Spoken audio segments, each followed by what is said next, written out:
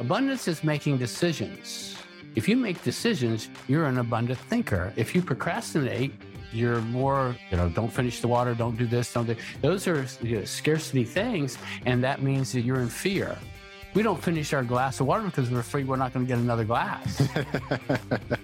It's crazy. I mean, there's plenty of water. This is the Passive Wealth Strategy Show, the show that will help you escape the Wall Street casino and build wealth on Main Street by investing in real estate. I'm your host, Taylor Loht. Today, our guest is Terry Ogburn, and today you're going to learn all about running a business and how to do it better. Specifically, we tailor this conversation to investing in real estate. And Terry is a veteran of starting, running, selling businesses, and so much more. We go through his bio and how he got started, starting his own business, and all of the experience that he's had in small, medium businesses, corporate America, starting a company and selling it off via IPO. So many great things. And specifically, we dig into the questions that Terry asks business owners when he goes in to help them fix their businesses. And if you're stuck in your real estate business or your own business, I know we have business owners out there who listen to this show, think about these questions and what your answers are to these questions. It's going to help you get to that next level, get a better handle on your business. And odds are pretty high that you're going to be answering no to several of these questions. And that's the point. But he's digging into these fundamentals of building and running a business that doesn't require you to constantly be working in it and spending your own time. Just going to help you scale, have more certainty, make more money, make more passive income, and so much more. Great lessons in this one. I think you're going to learn a lot. Once again, I'm your host, Taylor Loht. I'm a real estate investor, and through my company, NT Capital, I invest in multifamily and self-storage properties, and I help busy people passively invest in the same. If you'd like to learn more about what we do and learn more about investing with us on a future deal, just go to investwithtaylor.com, schedule a call, and I will look forward to speaking with you soon. If you're an Apple Podcast user and you enjoy the show, please take a moment and leave us a rating and review on Apple Podcasts. 5 stars if you don't mind. I appreciate that so much. That helps other people learn about the show because that helps us rank higher in the Apple Podcast ecosystem. And I'm always honest with you guys. That gives me a nice little warm and fuzzy feeling because I get to see that you're engaging with the content and escaping the Wall Street casino along with us. Don't forget to subscribe and catch us here every Monday, Tuesday, and Thursday. Once again, our guest today is Terry Ogburn. Today, we're going through the questions that he asks business owners to help them get to the next level and so much more. Fix your business, fix your mind, a lot of things in here. Without any further ado, here we go. Terry, thank you for joining us today. Oh, you bet, Tyler. I appreciate you inviting me too, because this was kind of a spur of the moment, out of the blue, so to speak. So I was excited to be on your show. Sure. So we've been sitting here talking for 45 minutes already, and I know there's quite a bit we could go through with the listeners. For our listeners out there who don't know about you and your background, before we dive into it, could you tell us about yourself, what you do? And there's a lot there, but give us an intro. Yeah, I started my own air conditioning company in 1979 and had been fired out of the car business. And I had no car because back in those days you got demos. And, so I was sitting, doing good, selling 22 to 25 cars a month. And I went and applied to be a manager. I was ready to try to move up. I had that, that energy to do something more than just sell. And they found out about it, put a squash on me, fired me. So I opened an air conditioning company on a whim. I paid all my bills, got it down to $118.42. And then I went out and I looked for a mentor. I found somebody that could help me get started. I knew how to work on air conditioners, so that wasn't the problem. So that was the best thing I did. And then later on, that was in 1979, 1983, I was nominated for Small Businessman of the Year. Went up against one of the top-notch companies, Jim Walters Corporation. He won, actually, Jim Walters. So the next year, I was nominated and received Young Businessman of the Year for the state of Florida, for the whole state.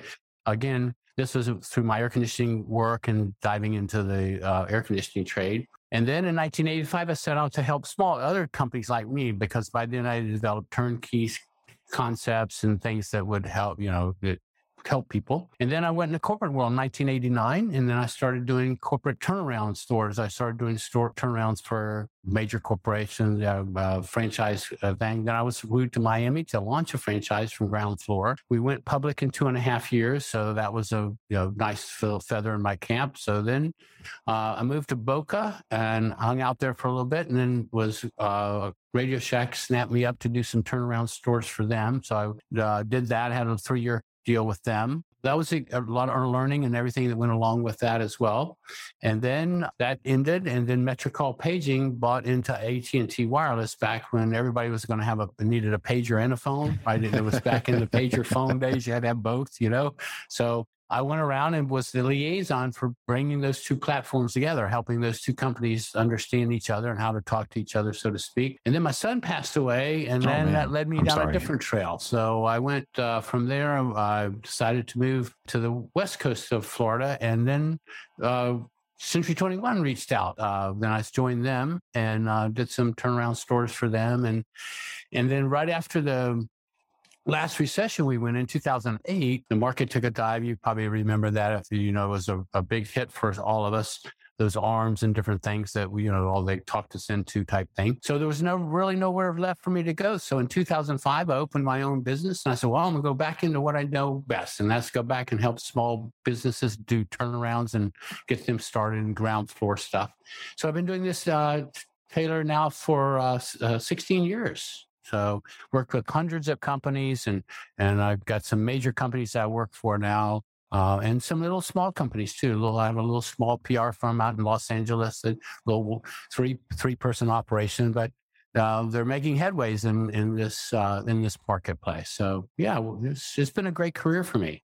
Awesome, I love it, and thank you for walking us through your history. Certainly sorry to hear about your son, but you have a long history in business, turning businesses around, starting businesses yourself, and so much more. And we were talking for quite a long time here before we started recording. And right before we started recording, you brought up a list of questions that you ask business owners, especially business owners who are struggling. And I wanted to see if we could go through those questions that you ask, why you ask them, maybe a couple of them in a little bit more detail. So, sure. When I am doing an onboarding process or trying to, just discern where the person that I'm interviewing with is, where they at, I have a list of questions, and these questions are like, first, do you have a business development plan? You need to know what your business is going to look like, 3 years, 5 years down the road, because you have to have this big picture. This is the way I see it. And then do you have an action plan? Do you have the action steps, and I like to chunk our action steps down to 90 days because, Taylor, we can concentrate for 90 days, and then at the end of 90 days, we reevaluate, grade it. I have a grading system that I use so we can actually grade it, not hypothesize it. We can actually put metrics to it. You can see how well you're doing. And then I want to know if you know about budgets and performance. Most people going into business in this day and age, they have no clue about forecasting. They say, oh, I got a great CPA. Well, CPA to me means past accounting. It doesn't mean future accounting. You're doing everything on the past.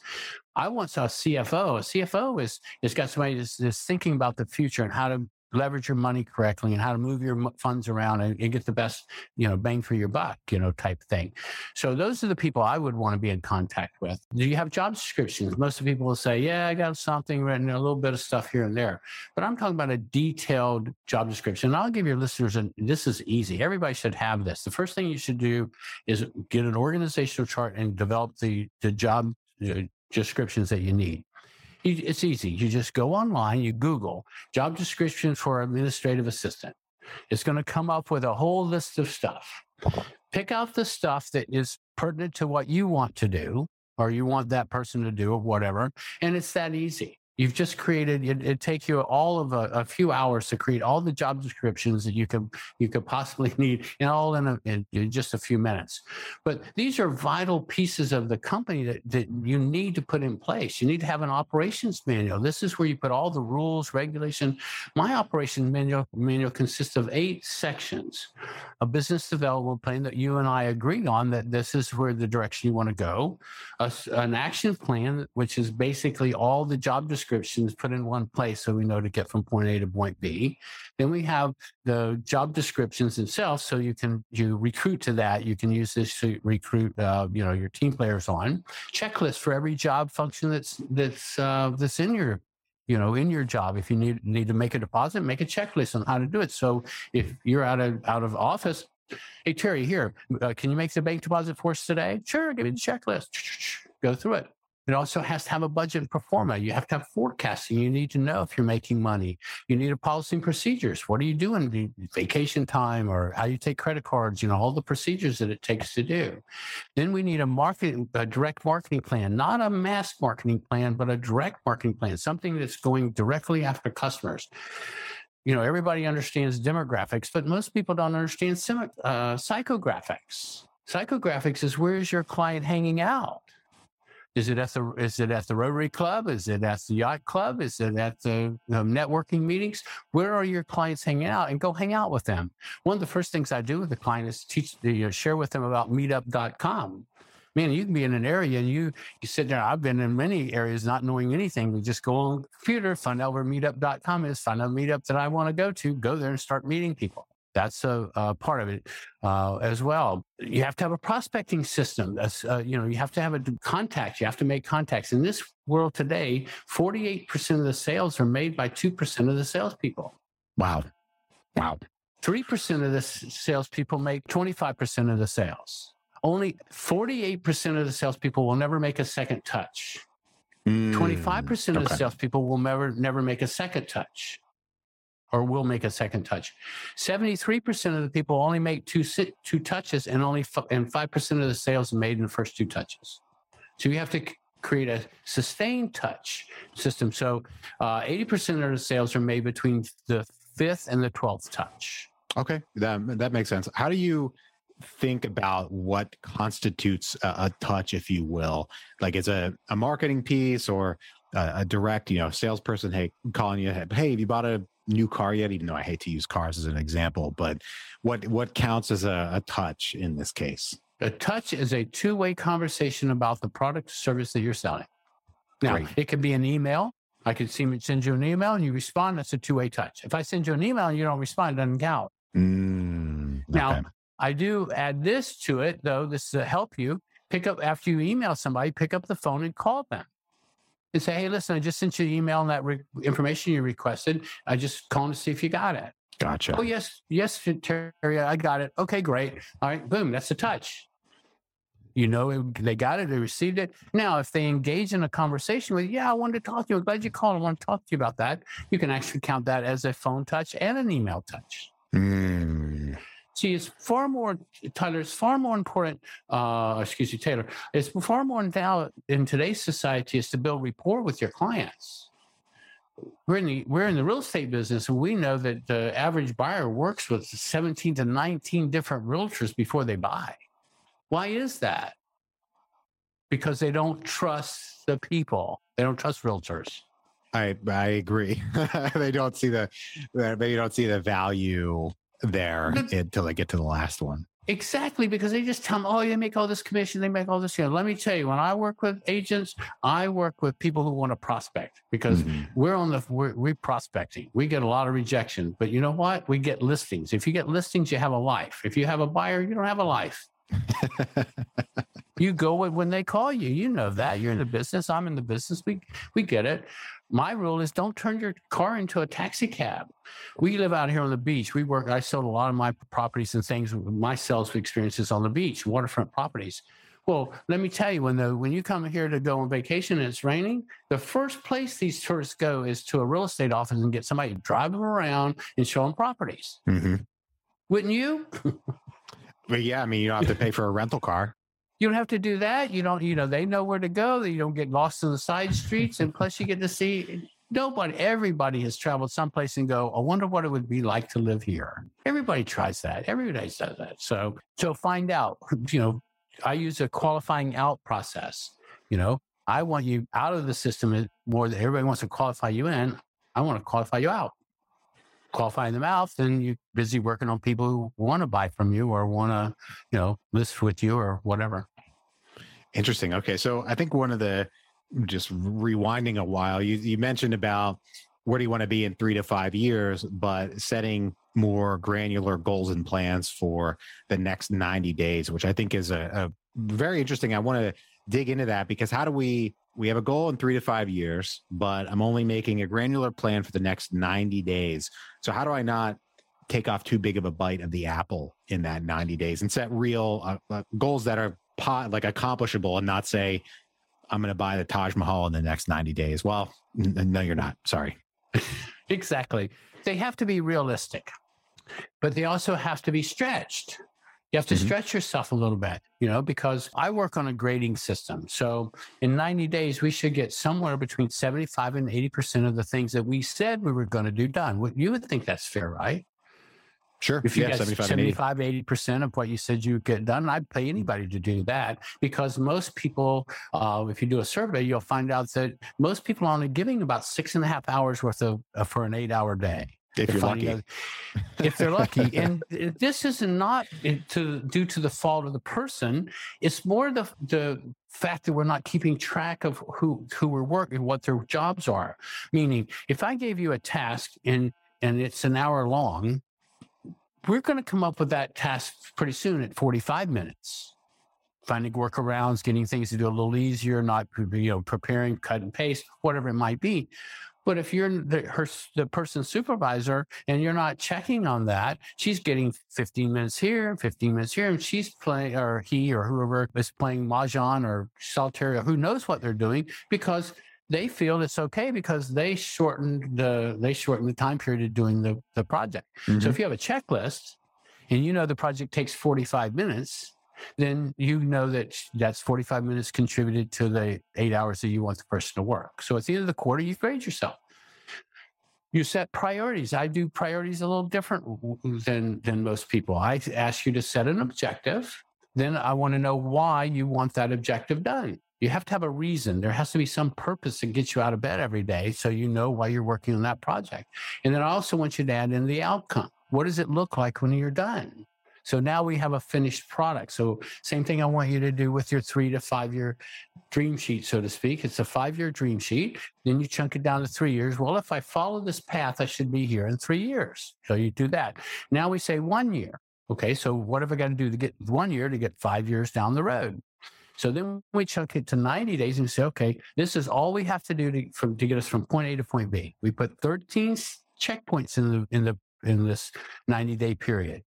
Why 13? Because there's 13 weeks. So each week you get to the end of the week, you work backwards. So now the first week takes off. Now you get to the first week. Now you check, okay, are we on course for it?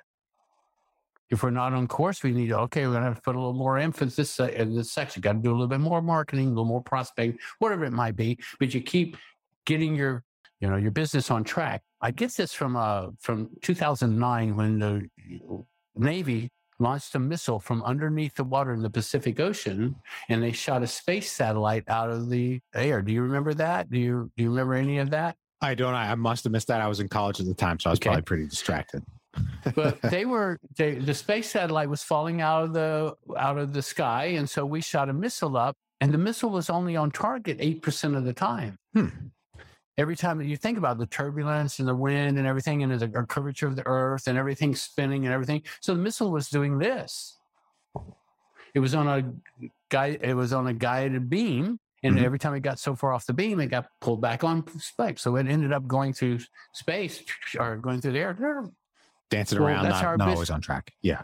We're never going to be on track, but we got to keep pulling ourselves back on track.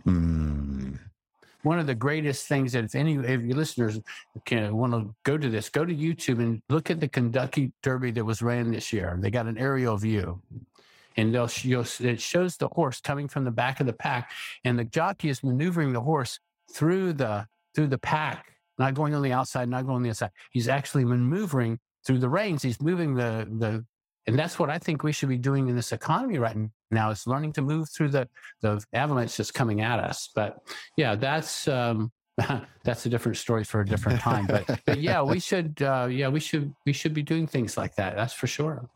Okay, so this might get a little more into the job descriptions, operations manual, or checklist. But you mentioned about somebody taking a task that could take an hour, adding efficiency just by doing it many times, getting it to 45 minutes or so. And then they have 15 minutes downtime. So that's efficiency improvement.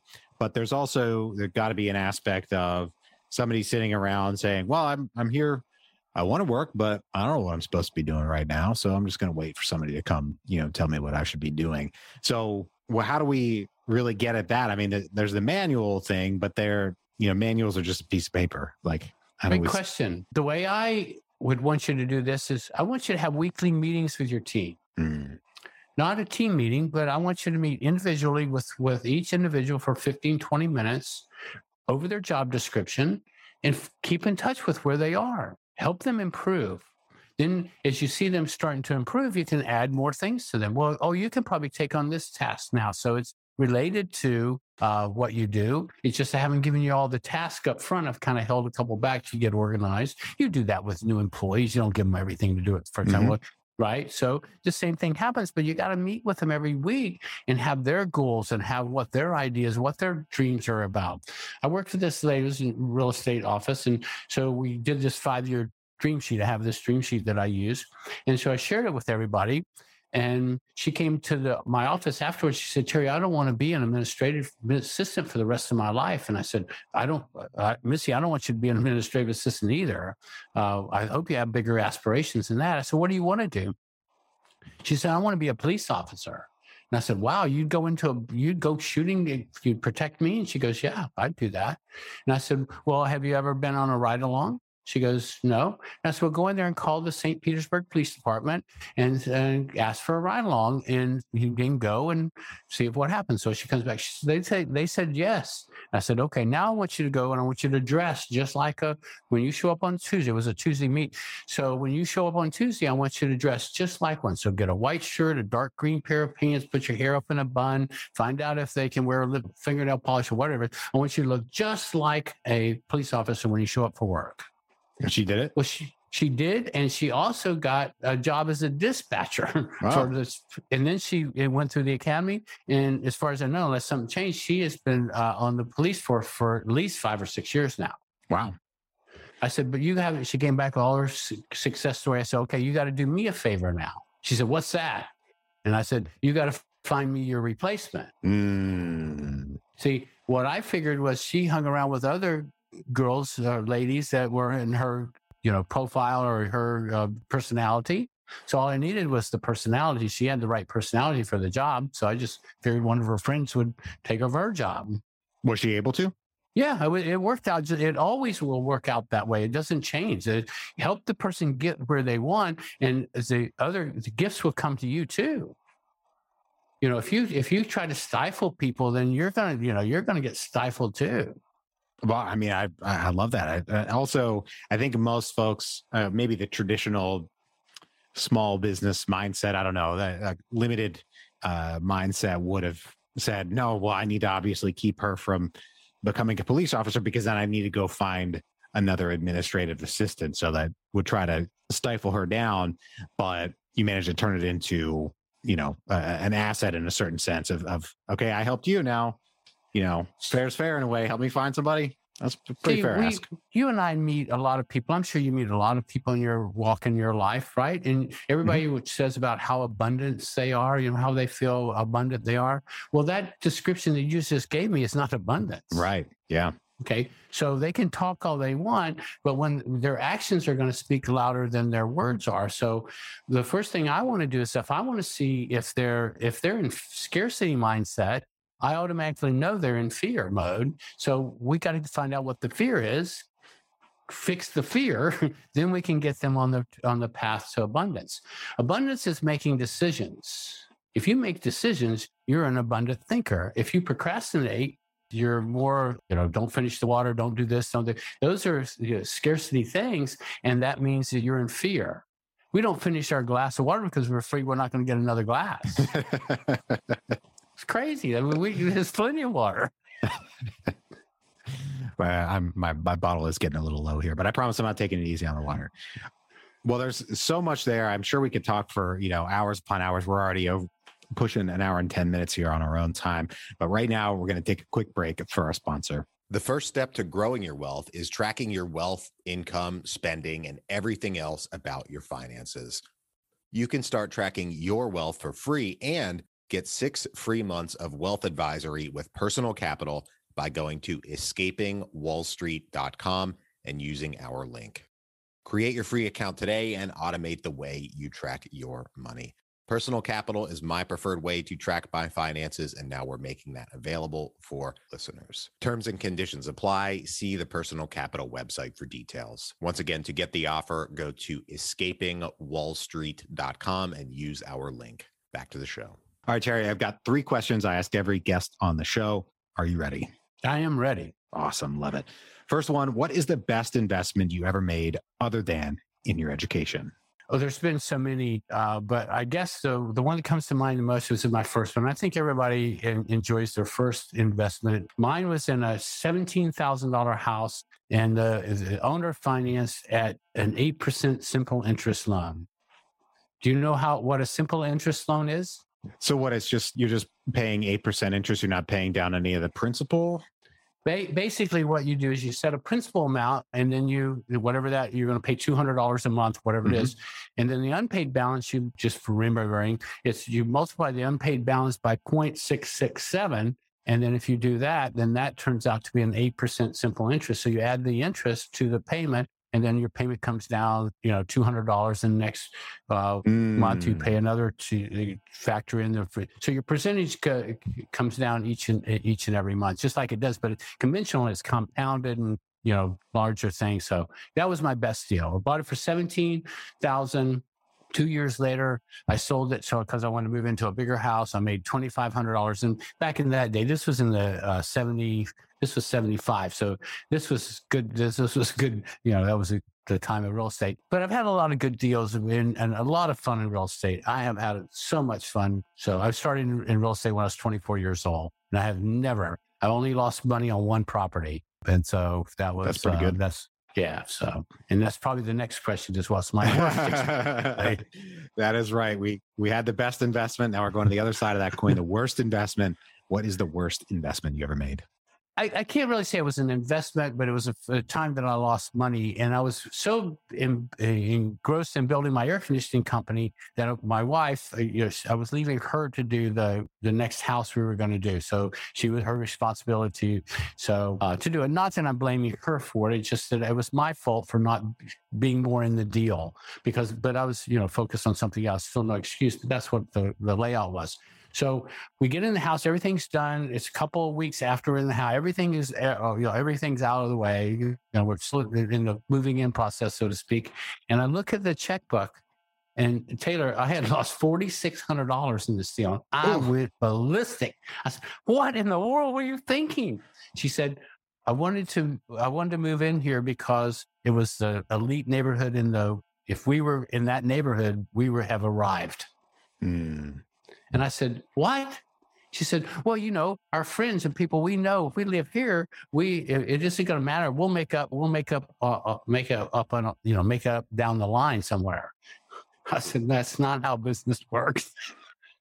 That's not how we do things." But anyway, that was the worst time I had. But you didn't wind up with networking opportunities to make up for it?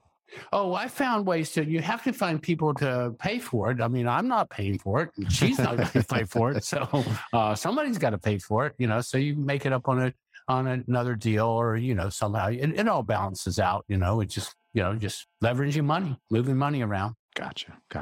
My favorite question here at the end of the show is, what is the most important lesson you've learned in business and investing?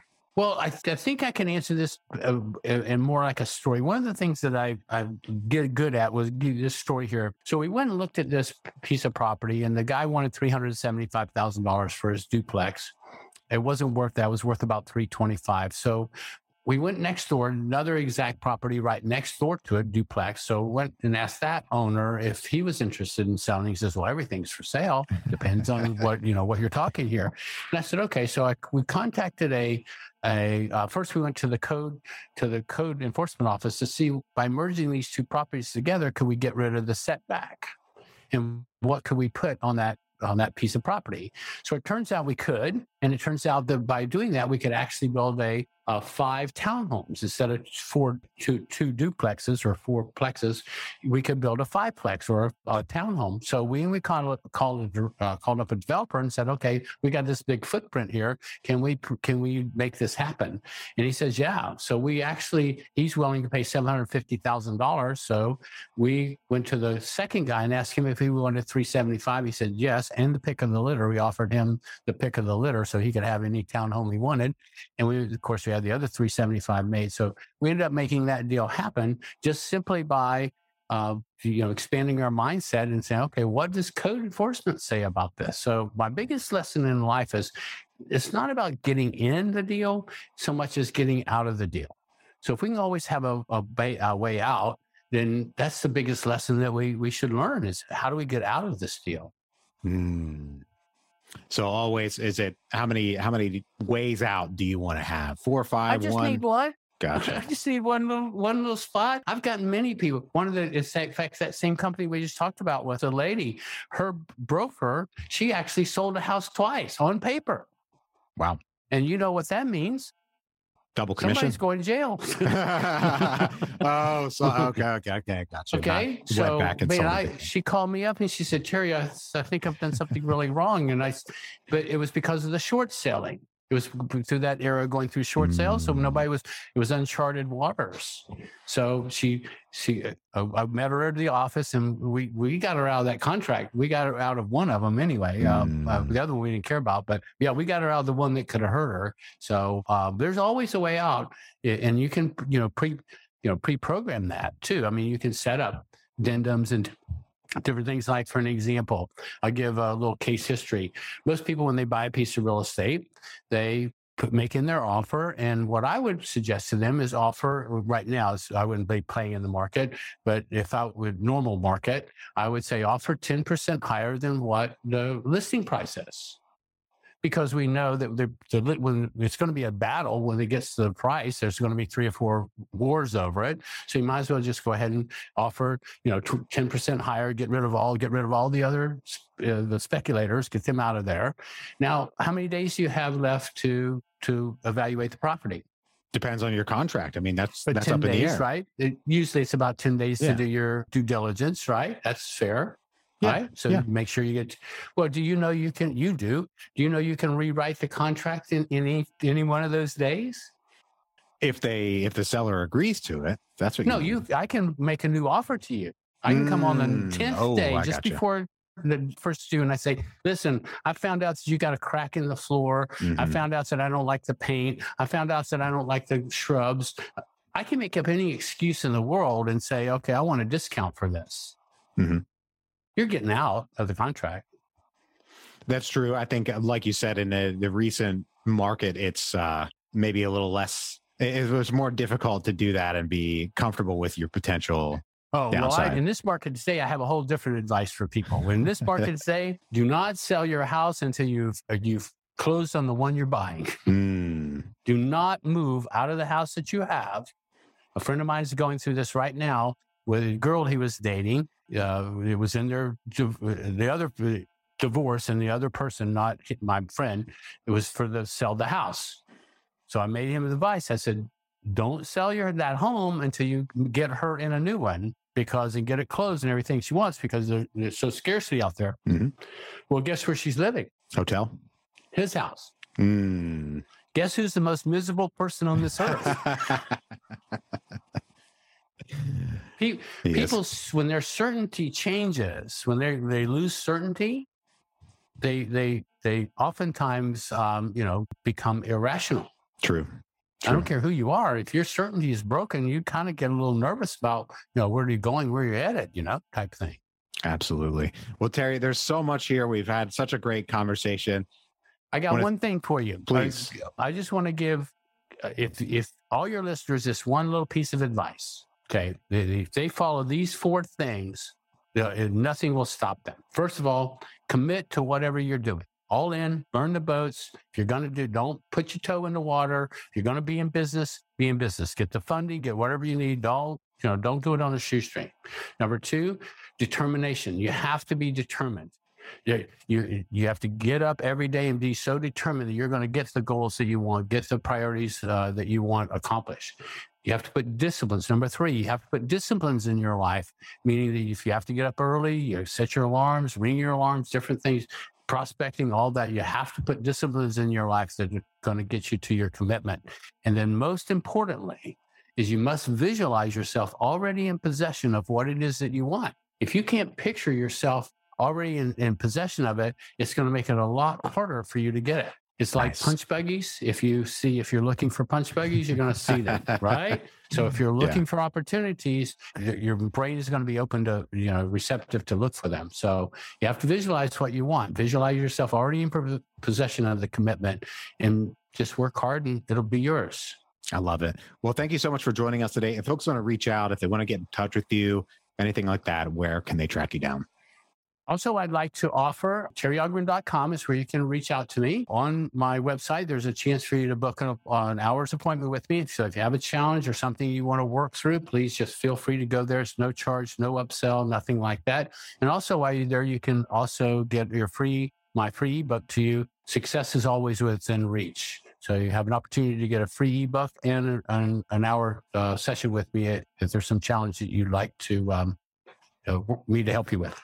Awesome. I love it. Well, thank you once again for joining us today. To everybody out there, thank you for tuning in. If you're enjoying the show, please leave us a rating and review on Apple Podcasts. 5 stars if you don't mind. I appreciate that so much. That helps other people learn about the show because that helps us rank higher in the Apple Podcast ecosystem. And I'm always honest with you guys. That gives me a nice little warm and fuzzy feeling because I get to see that you're engaging with the content and you're escaping the Wall Street casino along with us. Don't forget to subscribe and catch us here every Monday, Tuesday, and Thursday. Right now, I hope you have a great rest of your day, and we'll talk to you on the next one. Bye-bye.